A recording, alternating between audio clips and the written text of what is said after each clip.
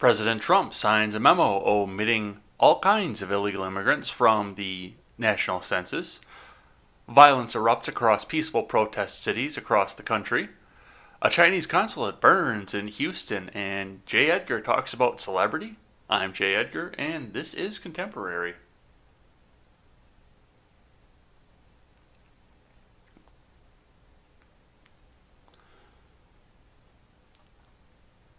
Good morning, folks, and welcome to Contemporary. A little bit of messy hair there, just from the drying up there. I didn't even realize it until I turned the camera on, so I apologize for everybody who got to see that one as we went along there. But we've still got a ton to get to, and no matter how messy the hair gets, the news stops for nobody here. I don't have the Restream chat up.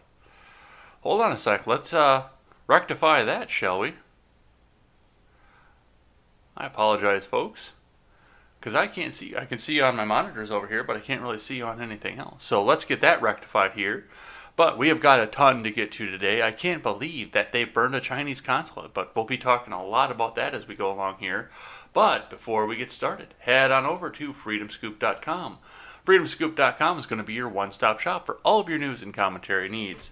We have got Stephen Ignoramus, who got busy on the podcast circuit and interviewing people as well. We've got my show. We've got the Generational Gap. We have got the Freckles and Brit Show. We've got the R-Rated Conservative. If our website ever finishes getting rebuilt and we can get him back up there. We've also got the Breakdown with Birkenhoff. Make sure you check that out later on today. So we've got a bunch of content up here. Go over there, check out our swag, pick up some of our stuff, and help us support these great creators. All right, let's move right on down into the stocks. So, from Google's stocks page, first we look at the Dow yesterday, which stayed above as we saw. It wasn't a huge jump out of there. We got up and we touched on 27,000 again, but MarketWatch has some grim possibilities for that as well. And closed just 0.6% above where we were, so 159 points. And that's what we're going to be seeing out of this here.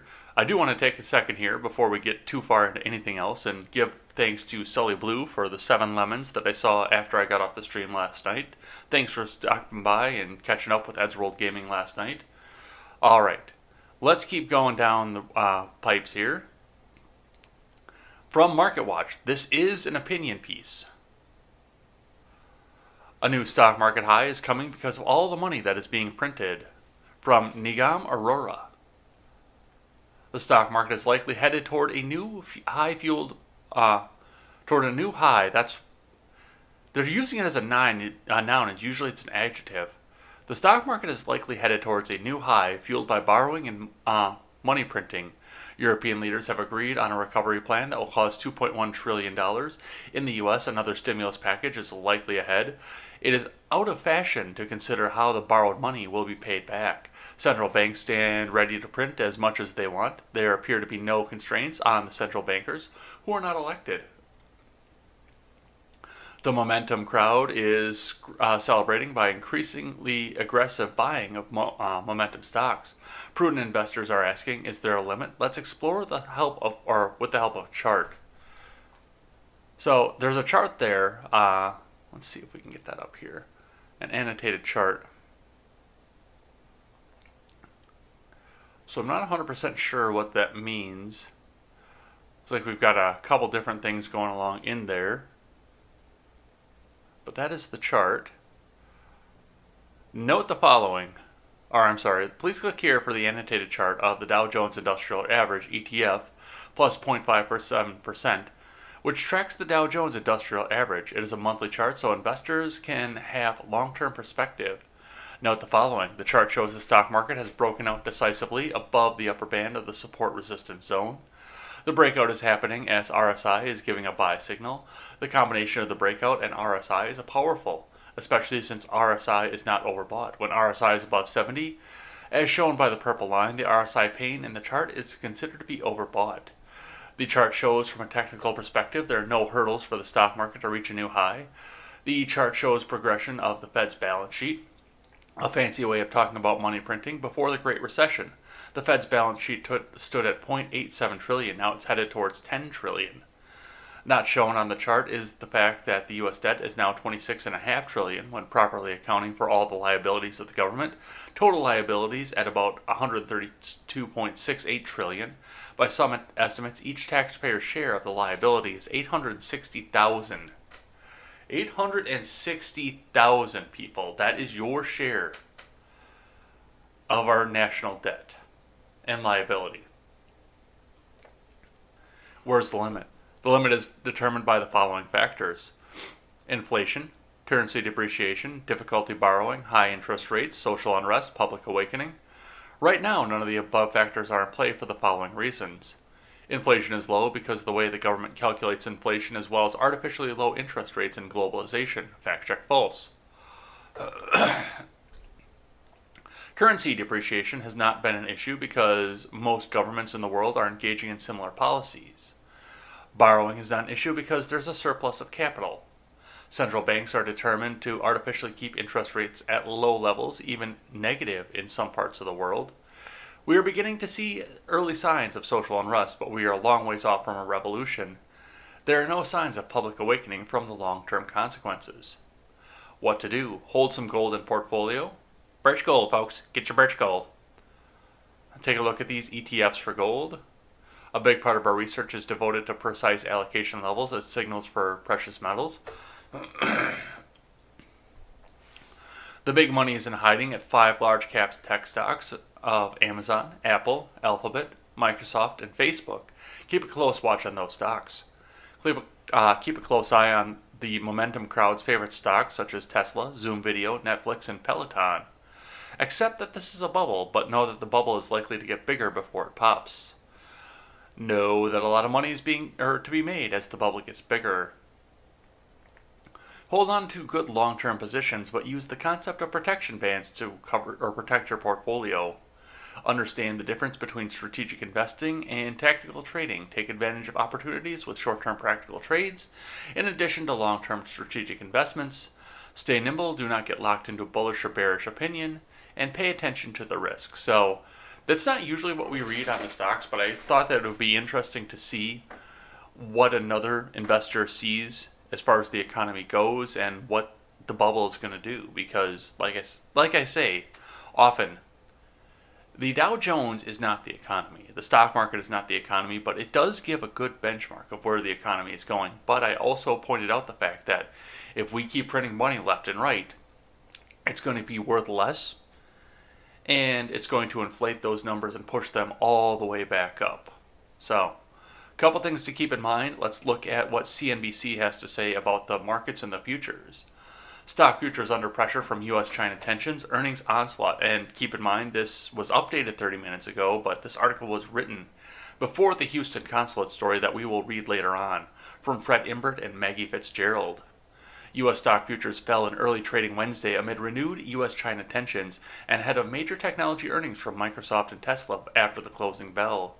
Dow Jones Industrial Average futures were down 58 points or 0.2%. S&P 500 futures dipped 0.2%, while NASDAQ 100 futures gained 0.2%. Futures briefly extended losses in pre-market trading after the U.S. State Department abruptly ordered China to close its consulate in Houston. Foreign Ministry spokesperson Wang Wenbin condemned the action and warned of firm countermeasures if the U.S. does not reverse its decision. Pfizer shares rose more than 3% after the government said it approved the company to produce millions of doses of the coronavirus vaccine. A few disappointing company earnings after the bell Tuesday also weighed on investor sentiment. Shares of Snap dropped more than 9% in extended trading after the social media company reported fewer than expected daily active users. Shares of the United Airlines dipped in extended trading after the company reported a net loss of $1.62 billion for the second quarter. The coronavirus pandemic's impact on travel fueled an 87% year-over-year revenue decline for the Chicago-based airline. Earnings season continues on Wednesday with reports from Microsoft, Tesla, Chipotle, Mexican Grill, CSX, and Las Vegas Sands after the closing bell. All eyes will be on Tesla's earnings, which could make the company qualify to become an S&P 500 constituent. Biogen, Baker Hughes, and NASDAQ all report earnings before the bell on Wednesday. On Tuesday, the Dow Jones Industrial Average climbed more than 150 points after rising more than 300 points At its high of the day, Chevron and ExxonMobil fueled the 30 stock index, gaining about 7% and 5% respectively as oil rose to its highest level since March. The S&P 500 closed on positive territory with a modest gain of 0.2%. Yeah, I noticed too, gas in town is back down to 189. It's here in the city I live in is 205. So the gas prices went down just a little bit recently. And I made sure to fill up at what I'm guessing from what I'm seeing here is going to be the bottom. So that'll be good. That'll save me a little bit of money going down, but we've got to keep moving on here. Let's see what else we've got going on here from the news. Top story today from NBC News. Wow, I can read. Trump signs memo to omit undocumented immigrants from census apportionment count. The Supreme Court blocked the administration's attempt to include a citizenship question on the census questionnaire. President Donald Trump signed a memo Tuesday that aims to bar undocumented immigrants living in the country from being included in the census for the purposes of deciding how many members of Congress are apportioned to each state. Trump said in the memo that it'll be the policy of the United States to exclude from the apportionment base aliens who are not in a lawful immigration status under the Immigration and Nationality Act. The memo directs Commerce Secretary Wilbur Ross, who oversees the census, to provide the president with data about the number of people who are undocumented so that when census officials present the president with the final count, the president can exclude them from the population totals used to determine how many House seats each state will have. I do have some questions about this, but I'm going to continue to read here. Trump said in a statement Tuesday, "We will collect all of the information we need to conduct an accurate census and to make responsible decisions about public policy, voting rights, and representation in Congress." The administration argues that the Constitution does not specifically define which persons must be included in the apportionment base, noting that documented immigrants who are in the country temporarily and certain foreign diplomatic personnel are persons who have been excluded from the apportionment base in past censuses. It was not immediately clear how undocumented immigrants would be identified. The census questionnaire, which was distributed in March, did not require respondents to indicate whether they or others in their household are citizens.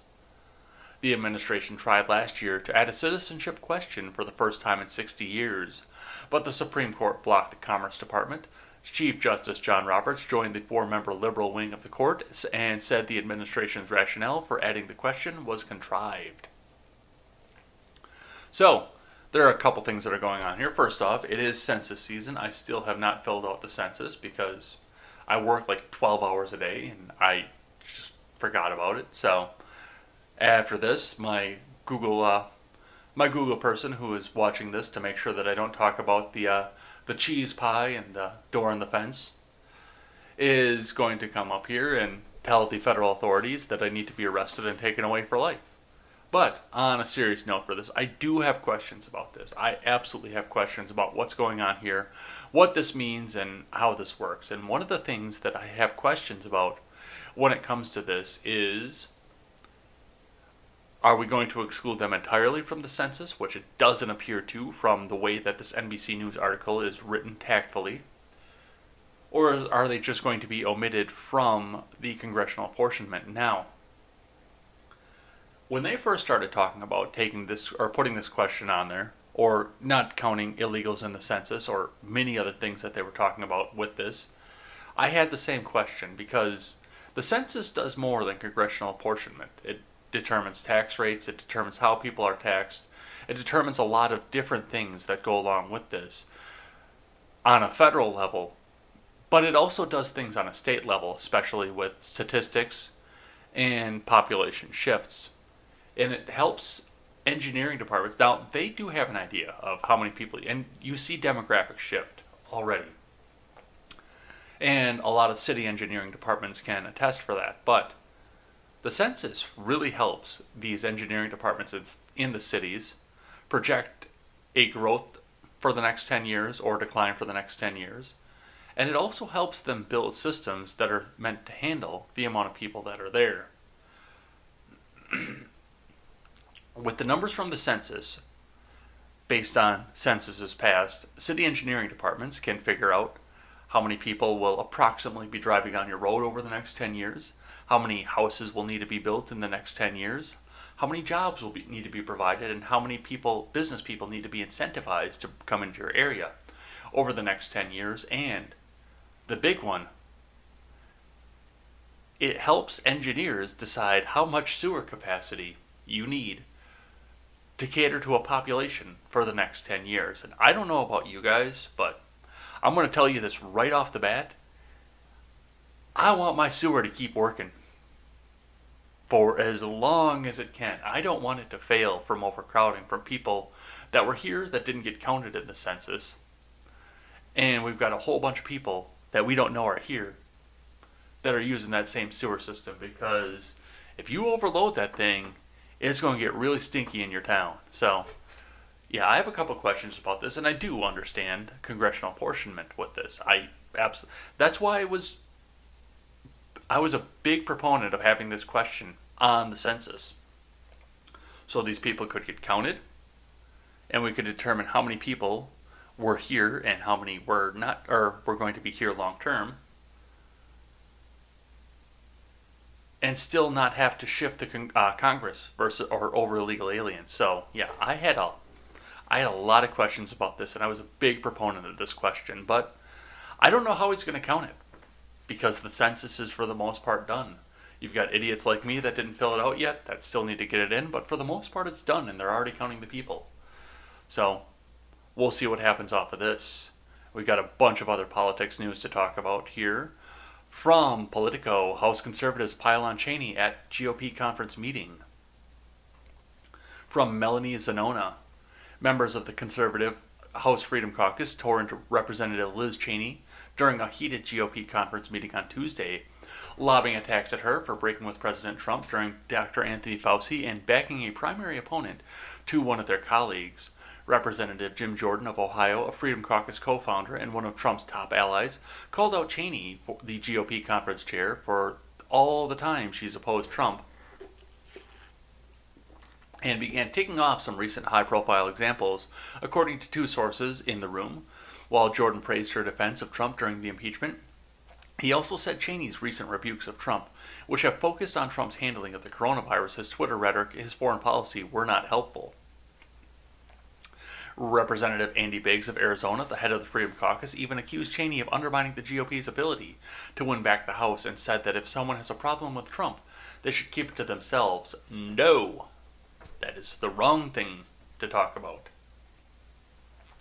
Cheney responded to the criticism by saying she agrees with Jordan's assessment and making clear her views are her own. To Jordan, whose arch-conservative Freedom Caucus was a constant pain for GOP leadership when the party was in the majority, Cheney said, "I look forward to hearing your comments about being a team player when we're back in the majority," according to two sources in the room. After the meeting, Representative Matt Gaetz of Florida, who is not a member of the Freedom Caucus but is closely aligned with the conservative crew, tweeted that Cheney should step down from her position as the number 3 House Republican. He also discussed at length issues with Cheney in the most recent episode of his podcast, which posted Tuesday afternoon. Oh my God, Matt Gaetz has a podcast? Well, I suppose everybody has one at this point, but that's a little surprising. Liz Cheney has worked behind the scenes and now in public against Trump and his agenda. House Republicans deserve better, as our conference chair tweeted Gaetz, who himself once split with Trump over a war powers resolution. Liz Cheney should step down and be removed. Yeah, we're starting to see a split in the GOP. Now, we've been seeing a split in the Democrat Party for a very, very long time. They have been having issues and a big schism, because the progressive ideals and the union worker ideals are not in line. And I knew the split was going to come out of the GOP at some point here. They have been very united behind Trump for the majority of this, but now that there's a lot of pressure back on Trump, you're going to see a split, and you're going to see the actual GOP, which I heard a lot of people on podcasts yesterday talk about, was the lower taxes base and no single issue based, lower taxes and don't do anything else to rock the boat, that kind of GOP, and the Trumpist GOP, which is just out to go out and own the libs, for lack of a better term. You're going to see a big split in this, and it worries me a little bit, to see the split that we're seeing out of this. And I don't know what it's going to be. I don't know what's going to happen in November, and it's getting rockier and rockier. Honestly, a couple months ago, after I said I was never going to vote for Trump again, I still said he was probably going to win. Now I'm actually starting to question that a little bit. Even still, with Biden being at the top, I still think he's going to win, but it's not so certain for me anymore. But they're not the only ones who are having problems over in D.C. From the Hill, Ocasio-Cortez accosted by GOP lawmaker over remarks. That kind of confrontation hasn't ever happened to me, from Mike Lillis. Tensions flared on Capitol Hill this week when a Republican lawmaker challenged Representative Alexandria Ocasio-Cortez on issues of crime and policing in an unusual and decidedly personal confrontation on the Capitol steps. Representative Ted Yoho of Florida was coming down the steps on the east side of the Capitol on Monday, having just voted when he approached Ocasio-Cortez, who was ascending into the building to cast a vote of her own. Excuse me. Wow, I don't know why I've got so much of a sticky sore throat today, but it's happening.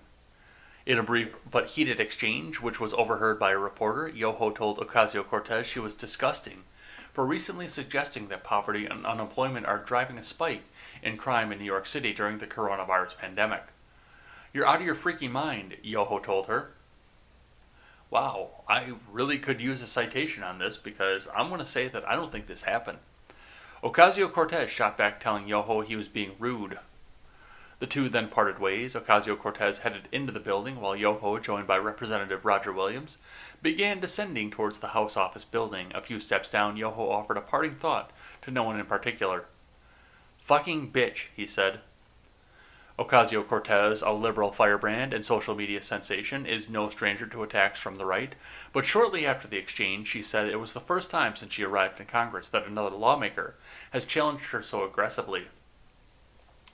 "That kind of confrontation has never happened to me, ever," she said. "I've never had that kind of abrupt, disgusting kind of disrespect levied at me." Approached a few hours later, Yoho declined to discuss any aspects of the exchange. "No comment," he said. Williams, who was in a position to hear the entire back and forth, said he wasn't paying it any mind. Yeah, no, this didn't fucking happen. I'm sorry. This absolutely 100% did not happen. This is something that got made up in order to make the GOP look unhinged. I can't see any situation where something like that happened. And this is coming from the fact that, of course, the House was meant to be the rowdier of the two chambers of Congress. Back in the 18th century, people were having fights on the House of Representatives floor. So, it's not completely out of place to suggest that it happened, but I don't think it happened. I just can't see a world where this would have happened like that. Where somebody would have risked his career to say to AOC to her face what we're all thinking. So, yeah, there are just a couple things going on here, but I don't buy it for a second. Alright, let's keep going. From the Daily Wire, watch rioters attack federal law enforcement official who was on the ground, from Ryan Saavedra. Extremists in Portland, that the Department of Homeland Security describes as violent anarchists, attacked a federal law enforcement official who ended up on the ground on Monday as the city now endured more than 50 days of continued violence. The attack came as federal agents guarded a federal courthouse that rioters have repeatedly tried to destroy. Journalist Andy No tweeted out a video that showed the attack, writing, "This is why federal law enforcement were using vans and cars to make discreet arrests of violent suspects. Rioters surround and attack an officer in the process of making an arrest outside the courthouse. The suspect escapes." Other videos from last night showed the rioters allegedly attacking the courthouse and showed law enforcement having to deploy crowd control munitions. And yeah, there's a bunch of video of this. The federal agents were deployed to the city to stop the leftist violence are from the Border Patrol Tactical Unit, or BORTAC. The ICE agents are also reportedly helping DHS's Federal Protective Service, which protects federal buildings. Reuters reported a U.S. Customs and Border Protection spokeswoman said on Friday agents had been deployed to Portland to support newly launched U.S. Department of Homeland Security unit tasked with enforcing last month's executive order from Republican President Donald Trump to protect federal monuments and buildings. And one of the big things that I took out of this when I was listening to all this, I listened to Jen the Libertarian talking about this yesterday, and she got this 100% wrong. Because the rioters and protesters were getting ready to go up and torch a federal courthouse with people barricaded inside. Now, she said, of course, to paraphrase, that the people inside should have just stood down, bent over, and kissed their asses goodbye and just taken whatever came from it because they were part of the evil federal government. And they shouldn't have tried to defend themselves or defend the building or anything else out of this. And no. The federal government is not going out to this and trying to do the policing. They should be, because the mayor of Portland and the governor of Oregon have failed them at this point. But no, they are standing down. They went in to go try and help, and they were asked to leave, which was the absolute perfect thing for them to do, because now they have a campaign ad on top of everything else that's going on with this. But they do need to, they are in the position to protect federal buildings. I don't care how libertarian you are, and if you don't want there to be federal buildings, pass an amendment that the federal government cannot own federal property. But until then, those buildings need to be protected, as well as the people inside. So no, she got this entirely wrong on this. No, don't let them out into the streets to do regular policing. Absolutely not. Do not let them do that. That's federalism for you. But yes, let them protect the federal building. But yes, she went on into the whole rant about how DHS needs to be disbanded, which I do agree with that, and Customs and Border Patrol needs to be disbanded, which I don't necessarily agree with that, but that's of course because Jen the Libertarian believes that there should be no borders. And we actually have a list of the violence caused by left-wing protesters in Portland in recent weeks. Broke a window in Hatfield Courthouse, graffitied courthouse, graffitied the BPA building, the Pioneer Courthouse, the 9/11 Federal Building, the Gus Solomon Courthouse. Yeah, no, they are going after federal buildings, and they weren't getting defended up until just now, and now is the time to call all of them out. All right, we've spent an inordinate amount of time on that topic. Let's keep going here. Speaking of violence in cities, Chicago's Lori Lightfoot tweets against Trump as bullets fly outside funeral home. From Bree Stimson. Even as Chicago Mayor Lori Lightfoot was accusing President Trump of trying to terrorize her city by sending in federal forces to quell skyrocketing crime, bullets were flying Tuesday evening outside a Southside funeral home and a shocking fusillade of gunfire that left at least 15 people wounded. Lightfoot's Twitter message, vowed to bar the feds and referring to the Trump administration as a dictatorship, went out almost simultaneously as the drive-by attack, and on a day when a number of other shootings occurred elsewhere in the city. Under no circumstances will I allow Donald Trump's troops to come to Chicago and terrorize our residents, Lightfoot wrote. We do not welcome dictatorship, the mayor added in a newspaper interview. After the news spread about the funeral home shootings, Lightfoot vowed those responsible would be held accountable. Too many guns are on our streets and in the hands of people who should never possess them, Lightfoot wrote. These individuals will be held accountable. I ask that anyone with information on this incident please come forward or submit a tip anonymously at cpdtip.com. The victims were fired upon while leaving the funeral home when a black vehicle with multiple occupants drove past around 6:30 p.m. local time. According to police, sources told the Chicago Sun-Times the funeral was for Donnie Weathersby, 31, who was gunned down last week about a mile and a half northeast of the funeral parlor. Police could not yet determine if the shootings were gang-related or if the shooters and victims knew each other. Some of the mourners exchanged gunfire with people inside the vehicle before it crashed down the block. The victims were taken to 5 hospitals where they were listed conditions ranging from serious to critical. At least one person has been arrested, but police haven't given a motive or said if the shooter and the victims knew each other, the Chicago Tribune reported.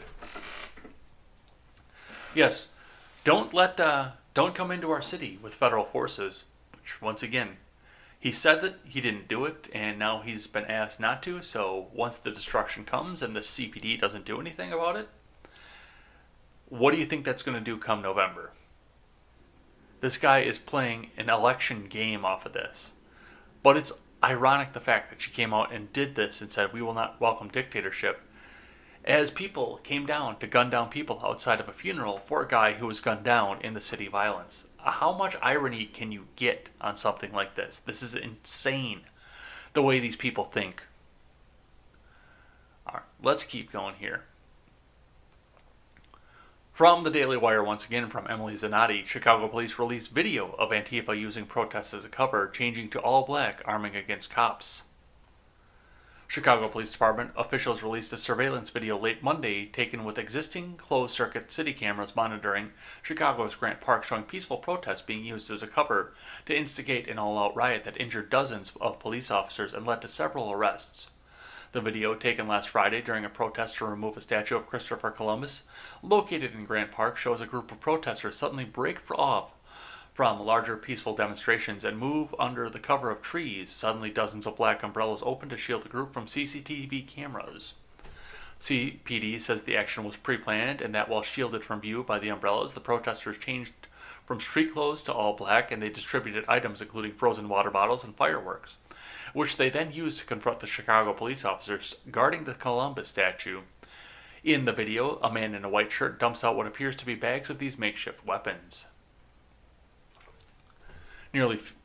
So they were dressed in all black, but a man in a white shirt dumped out the items. That doesn't make any sense.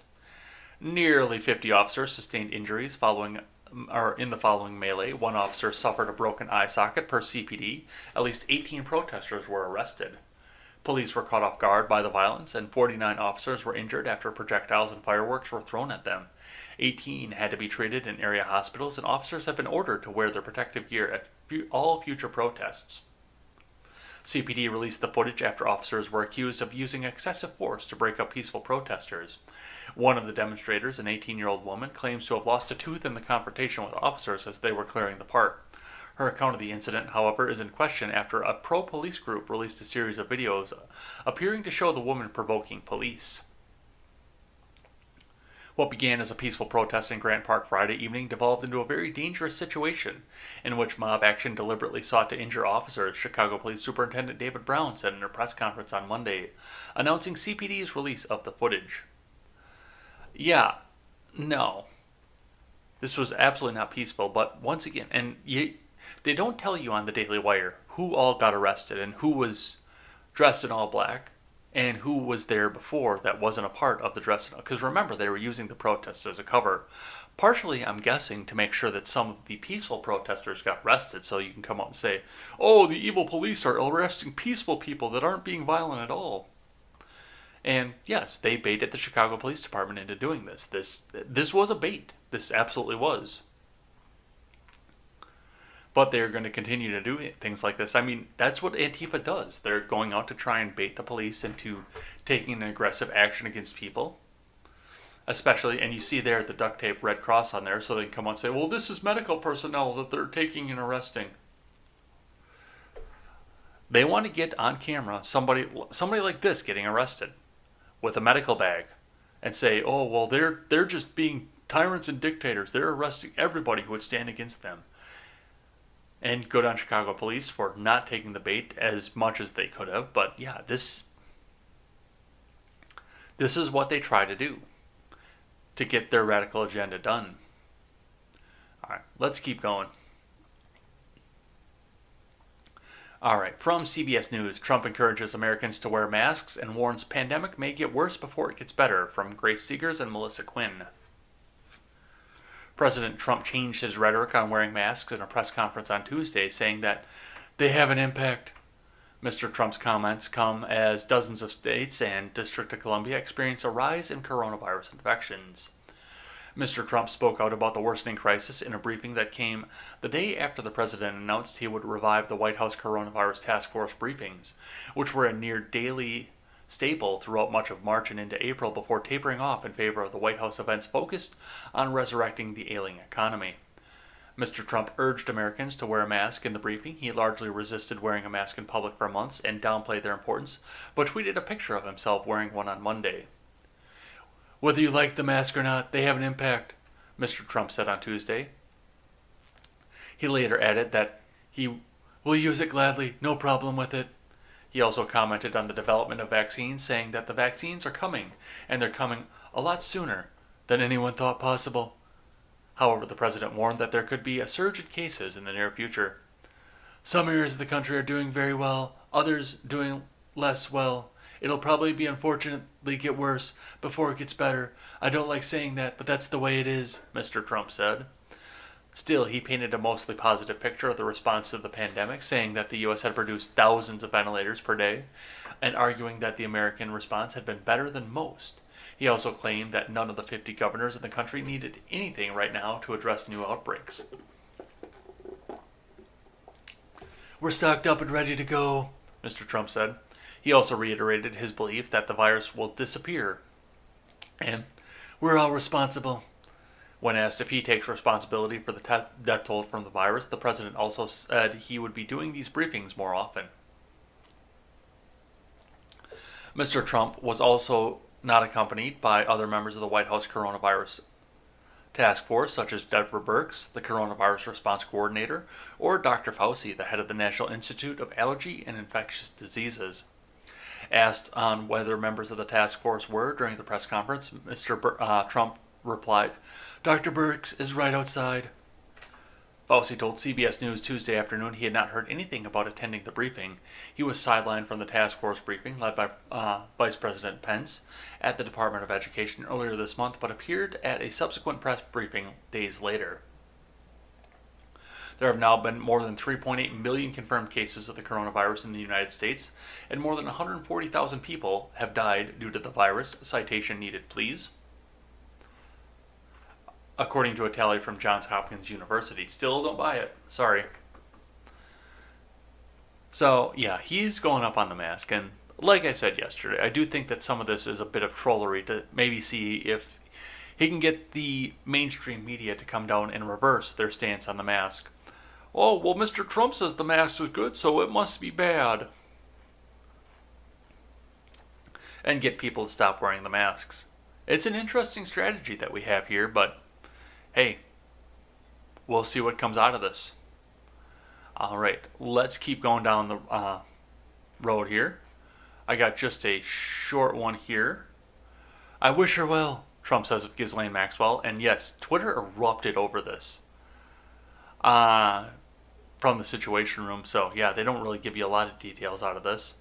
President Donald Trump said he wished Ghislaine Maxwell, the one-time girlfriend and alleged accomplice of accused sex trafficker Jeffrey Epstein, well.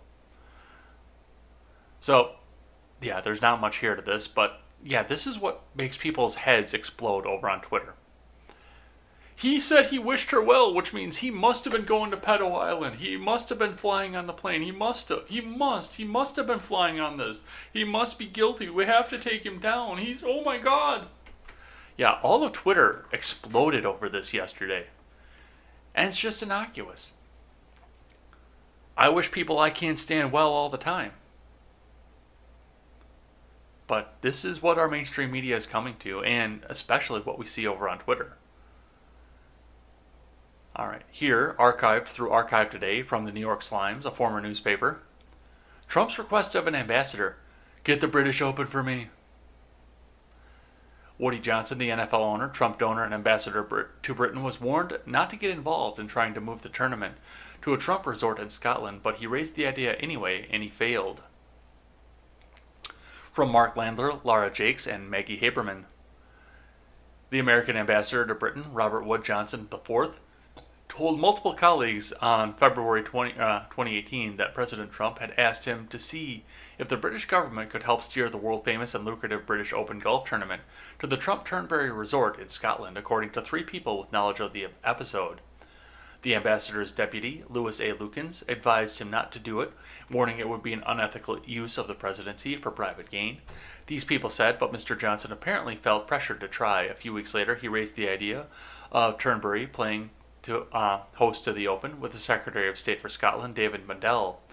In a brief interview last week, Mr. Mundell said it was inappropriate for him to discuss his dealings with Mr. Johnson, and referred to a British government statement that said Mr. Johnson made no request of Mr. Mundell regarding the British Open or any other sporting event. The statement did not address whether the ambassador had broached the issue of Turnberry, which Mr. Trump sought in 2014, but none of the next 4 opens are scheduled to be played there. Still, in the episode, Mr. Lukens and other diplomats deeply unsettled. Mr. Lukens, who served as the acting ambassador before Mr. Johnson arrived in 2017, emailed officials at the State Department to tell them what happened. Colleagues said a few months later, Mr. Johnson forced out Mr. Lukens, a career diplomat who had earlier served as ambassador to Senegal shortly before his term was about to end. The White House declined to comment on Mr. Trump's instructions to Mr. Johnson, as did the ambassador and the State Department. I'm going to go down a limb and say that this didn't happen. This was a complete non-story that absolutely 100% didn't happen, but this is another way to make the Orange Man look bad. Orange Man bad because he just wants to use the presidency to enrich himself. Let's keep going. I got a pair back-to-back from the Daily Wire. U.S. forces closure of Chinese consulate in Houston. Video shows classified documents being burned inside. From Ryan Saavedra. Chinese officials at the Chinese General Consulate in Houston reportedly rushed to burn classified documents on Tuesday evening after learning the United States ordered them to cease all operations and events at the consulate over security concerns. The U.S. State Department said in a statement, "We have directed the closure of the PRC consulate in General Houston in order to protect American intellectual property and Americans' private information." State Department spokeswoman Morgan Ortagus said in the statement, "The United States will not tolerate the PRC's violations of our sovereignty and intimidation of our people, just as we have not tolerated the PRC's unfair trade practices, the theft of American jobs, and other egregious behavior. President Trump insists on fairness and reciprocity in U.S.-China relations." China called the move by the United States an unprecedented escalation and threatened to make legitimate and necessary response if the U.S. did not immediately retract the wrong decision. The DOJ and FBI announced an 11-count indictment on Tuesday against 2 Chinese nationals and residents, Li Jiayu, 34, and Deng Jiaji, 33, for allegedly hacking into computer systems of hundreds of victim companies, governments, non-governmental organizations, and individual dissidents, clergy, and democratic and human rights activists in the United States and abroad, including Hong Kong and China. The defendants in some instances acted for their own personal financial gain and others for the benefit of the MSS or other Chinese government agencies. The DOJ added, the hackers stole terabytes of data which compromised a sophisticated and prolific threat to the U.S. networks. U.S. officials said that 2 Chinese nationals targeted 11 nations and tried to steal research from companies to develop COVID-19 vaccines, testing, technology, and treatments. The news comes as the Trump administration is considering banning the Chinese app TikTok from the U.S. to protect private information of Americans. Earlier in the evening, the Houston Fire Department and Police Department responded to reports that items were being burned in the Chinese consulate. Police say a fire that was reported at the Chinese consulate in Houston Tuesday evening was the result of classified documents being burned, Fox 26 Houston reported. Houston Fire and Police Departments responded to the scene, but were not allowed entry into the building. Fox 26 Houston added that Chinese officials were burning the classified documents because they were being evicted on Friday at 4 p.m. So, yeah. A lot of stuff going on here. A lot of stuff down in Houston. I wonder if Wyatt's going to talk about this over on the breakdown, because that's a pretty interesting thing to sit here and watch. And I know that he said he's kind of in the Houston metro. He didn't say exactly where he was, obviously, but he's kind of in the Houston metro area. So this is like right down the road from him. I wonder if he got to hear any of this on the police scanner or anything. But yeah, who knew that China would go out and start burning documents because they were caught and they were about to get kicked out of their building? And what else is going on there that we don't know about? This whole China thing just drives me crazy. It drives the tinfoil end of me crazy. And I try not to get tinfoily on this particular show, but man, oh man, does this drive me crazy on the tinfoil aspect. All right, let's do another one here from the Daily Wire. Planned Parenthood New York will remove Margaret Sanger's name from the clinic over harmful connections to racism and eugenics, from Emily Zanotti. Planned Parenthood of Greater New York announced Tuesday that they plan on removing founder Margaret Sanger's name from a key clinic after acknowledging Sanger's legacy of supporting eugenics and racism as part of an effort to reckon with the organization's history.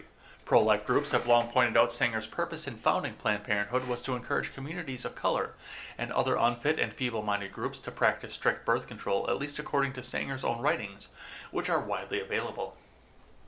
Today, eugenics is suggested by the most diverse minds as the most adequate and thorough avenue in the solution of racial, political, and social problems, Sanger wrote in 1921, for example.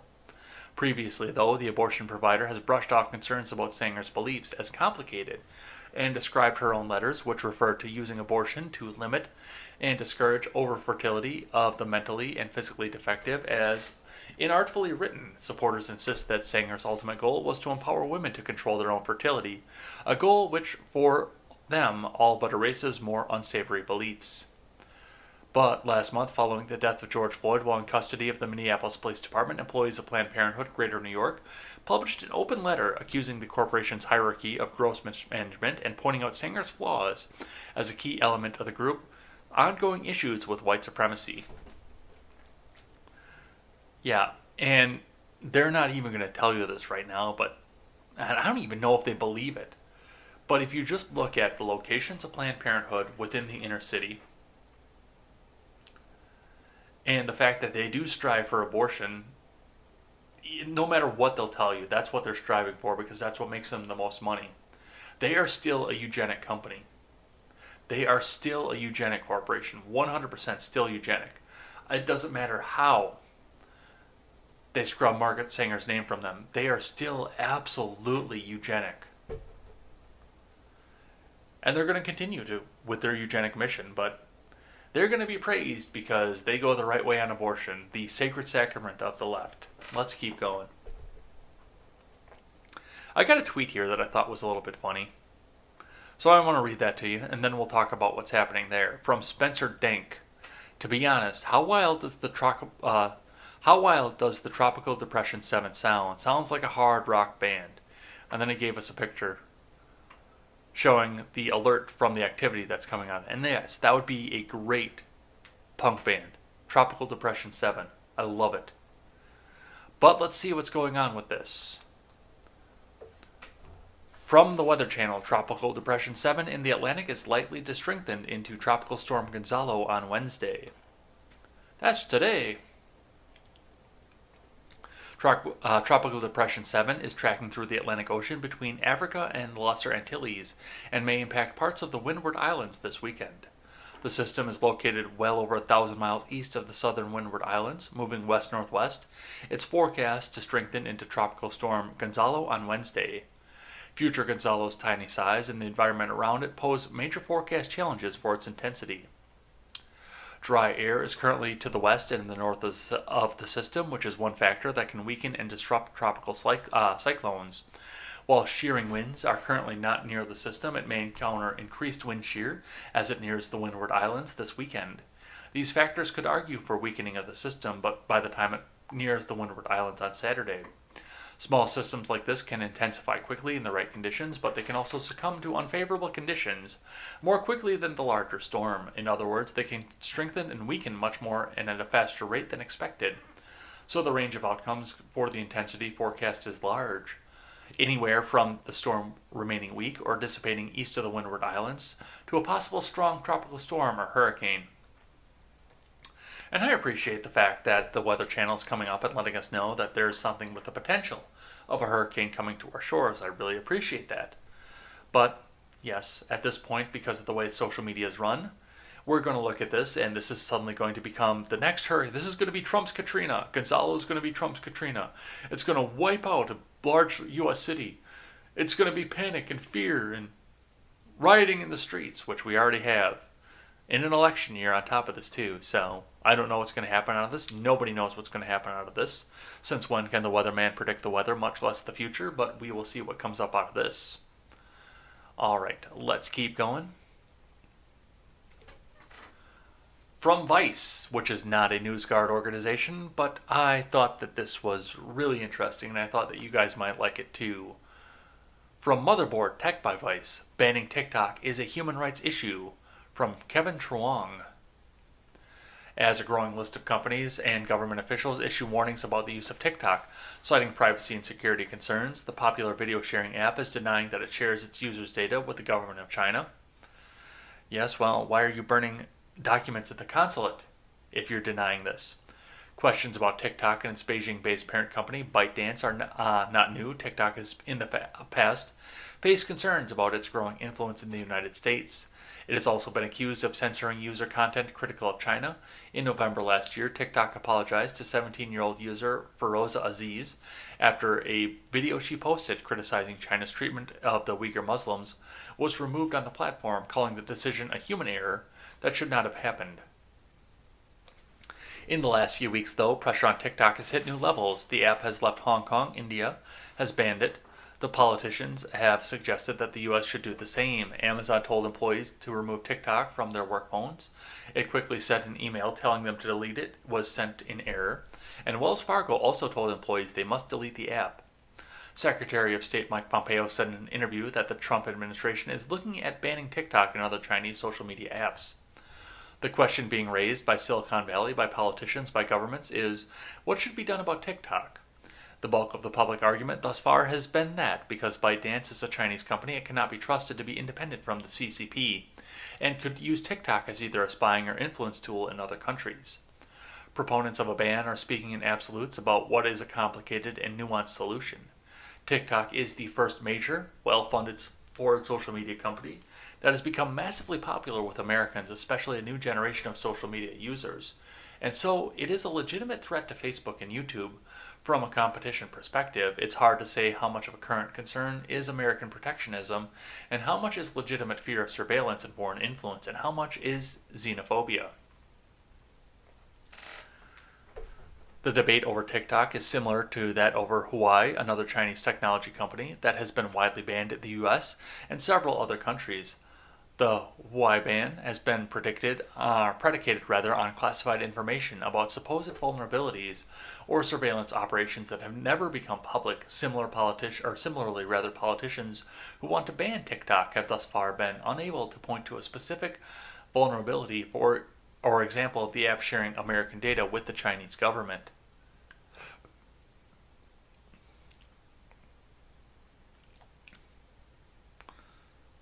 Yeah, it just goes on to this, but the fact that they led the headline with the fact that it's a human rights issue just blows my mind. The fact that Vice it wants you using TikTok, apparently. And no, I don't use TikTok. I'm not going to use TikTok. I legitimately think that it is Chinese spyware because, I mean, if these companies, which have massive security apparatuses and ways to analyze the app and what it does to people's phones, are telling people to ban it, there's something going on. There's something that the rest of us aren't telling you. There actually is something to this. So I thought this was entertaining. I hope that you guys would enjoy it as well. It's a little bit old. It's from the 15th, but still, I hope you guys would enjoy it. All right. A little bit of celebrity stuff, I guess. And then we will close out with something that I'm thankful for. From TMZ. Dave Chappelle visits the ranch, and it's a bit awkward. Kanye West has some company in Wyoming following his Twitter meltdown, but it's not his family checking in on him. It's Dave Chappelle. The rapper says that Dave hopped on a jet to come see him doing well on the ranch, and called him a godsend and a true friend. The great, warm, friendly visit did come with one slightly awkward moment. Kanye got Dave and a few other friends there to gather around for a video and then put the comedian on the spot to come up with something funny, to make everyone laugh. It was apparently pretty early in the day because Dave said he wasn't in a funny mode yet, but watch. Of course, they found their way to a punchline. As we reported, Kanye West went on a wild rant Monday night, firing off several tweets that accused his wife, Kim Kardashian, of trying to have him voluntarily committed to a mental hospital. He also blasted Kris Jenner for allegedly influencing some of Kim's past career moves, i.e. posing for Playboy and selling her sex tape, and compared his life to Get Out. Assuming Dave touched down in Wyoming Tuesday morning, as Kanye inferred, he went pretty far out of his way to help his buddy. We told Dave's been doing an invite-only comedy gigs near his home in Ohio. So, I mean, that's a true friend right there. To come out, see the Twitter rant, get on a plane, and go hang out with a dude well within 6 feet of each other in the middle of a pandemic. That's pretty cool. And Dave Chappelle is a pretty straight shooter. I don't always agree with everything he has to say, but I mean, he's a pretty straight shooter guy. He's a pretty awesome guy. I hope I get to meet him one day. I think he's a great guy. I hope that our paths cross at one day. And yeah, that's really good. That is a true friend right there. No matter how rich and how famous you are and how much you get out there, that is a true friend. All right, let's keep going here. The last one we're going to talk about is Britney Spears, which we have a 28-second video here. And then I've got something to talk about on that. So let's see what we've got.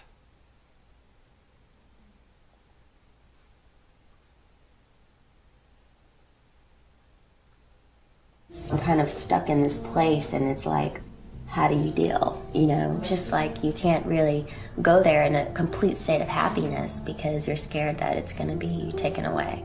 The way I feel, it's like they hear me, but they really not listening. If I wasn't under the restraints that I'm under right now, I'd feel so liberated and feel like myself. I'm sad.